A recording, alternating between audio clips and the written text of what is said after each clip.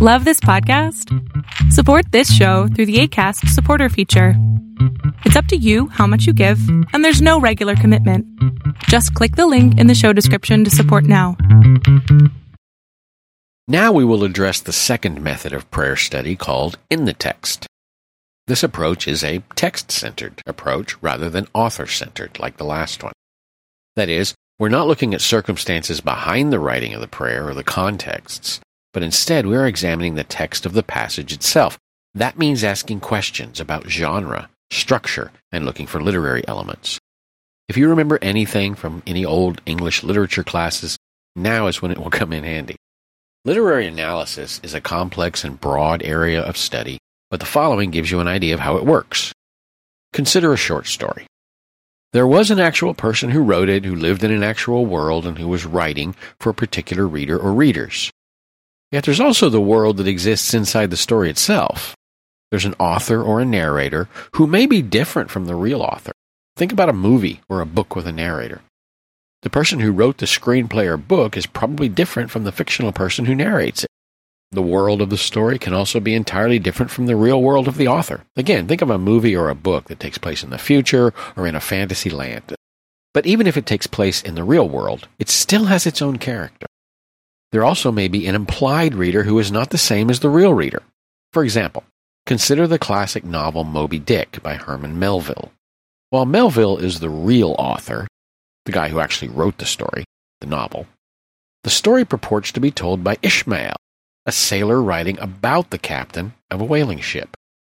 The world in the story is quite similar to Melville's world, but not exactly. The boat, the fishermen, and other items did not really exist in his world. He was basing them on real people and real places and real things. So Melville created a story world based on his real world, on sailing legends about a monstrous whale. On the other hand, Tolkien's The Lord of the Rings novels take place in a world entirely created by the real author, Tolkien. In both of those books, there does not appear to be any implied reader. But consider a non-fiction book, The Screwtape Letters, written by Tolkien's friend C.S. Lewis. The book is purportedly a series of letters from a chief demon to a novice demon, explaining how to turn humans away from God.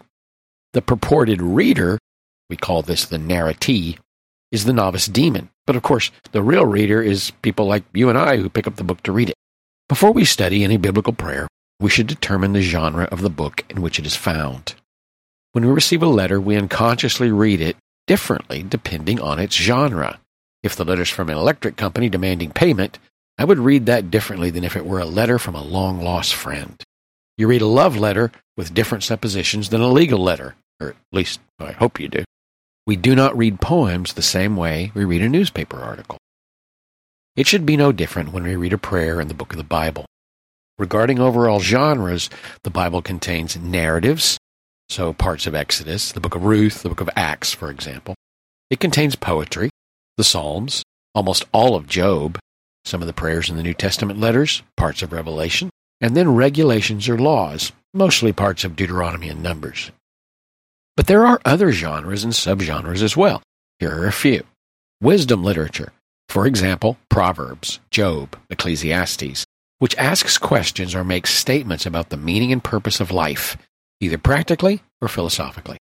There is prophetic literature, and these are words of God's representatives to his people, guiding them and warning them. It's written in a very different style, and these are the books such as Isaiah, Jeremiah, Hosea, Amos, and so on.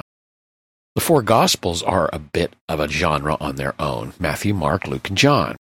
These are narratives, but they're not purely biography or history. The material is arranged and told in a way to emphasize the meaning of Jesus' life more than just a strict chronology of events and everything that happened. A fourth style is the ancient genre. Some sections of Kings include this, Chronicles, and of course the 21 letters in the New Testament and parts of Revelation. Though they don't look like letters that we write, the structure and the form and the content is different, they are written in the way that ancient people wrote letters and expected letters to look like. Another major genre is apocalyptic literature. Daniel is this, as well as part of Mark 13, 2 Thessalonians, and Revelation. This is a unique and distinctive type of writing, all written over about a 400-year period in times of great suffering and distress for Jews and Christians. These writings were meant to give a big picture view of the world and its events, to encourage those who were suffering to know that God was in control, even if it didn't look like it. The prayers embedded in these various genres are often connected to the genre in their purpose, meaning, and sometimes even the structure in their own genre. Prayers can include a narrative, such as this section, from the lengthy praise and thanksgiving prayer in Judges 5:21-31. Lord, when you went out from Seir, when you marched from the region of Edom, the earth trembled, the heavens poured, the clouds indeed poured water, the mountains quaked before the Lord, the One of Sinai, before the Lord, the God of Israel. Many prayers contain poetry, of course, especially those of the Psalms, or this praise prayer of victory after God delivered the Israelites from the Egyptian army, Exodus 17. I will sing to the Lord, for he has triumphed gloriously. Horse and rider he has thrown into the sea. The Lord is my strength and my might. He has become my salvation.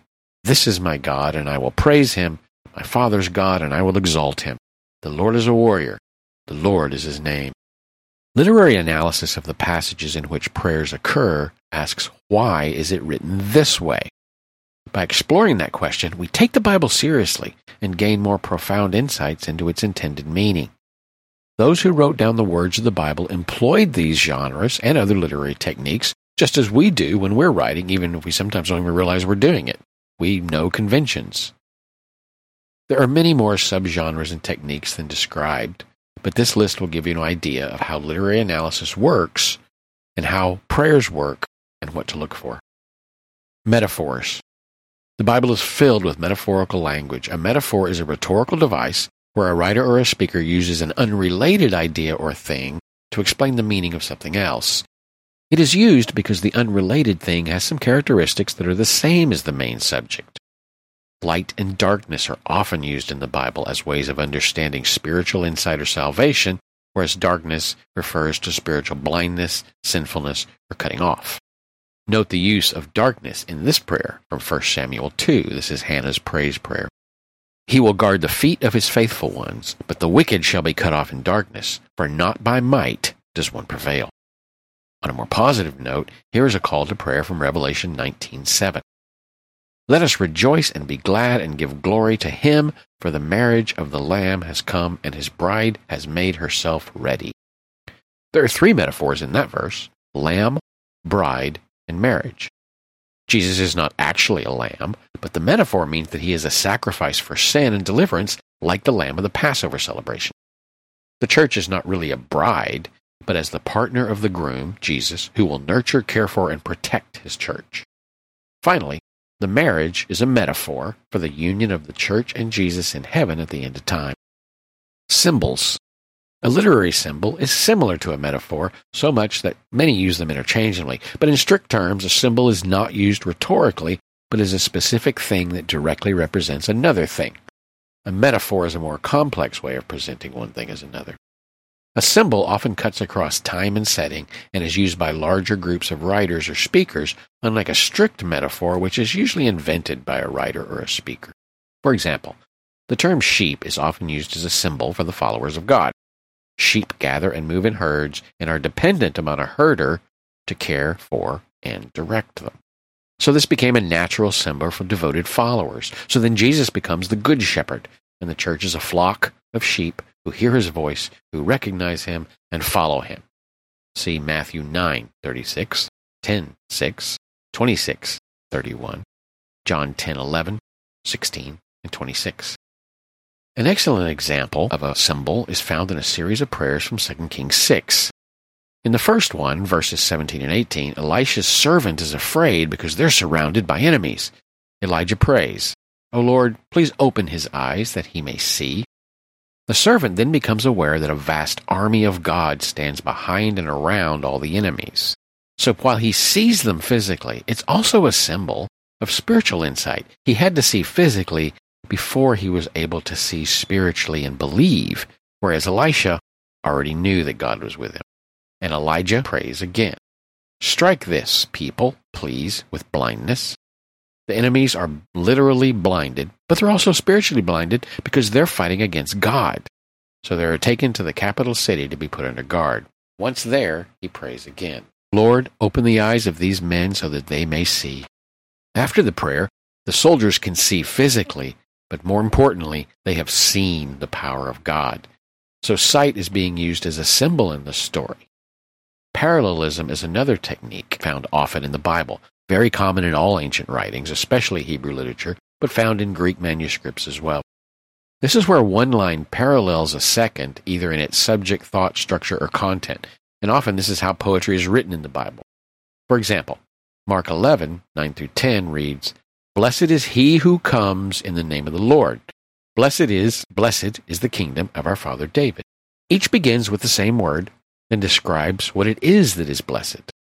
Parallelism is used to emphasize an idea, a word, a phrase, but it has also made it easier to learn in a culture where books and writings were not readily available. It's easier to memorize parallel similarities than it is just a random narrative. It's not only the poetic prayers that include parallelism, other genres do as well. Note the complex parallelism of words and similar ideas in the prayer hymn found in the letter to the Philippians in chapter 2, verses 9-11.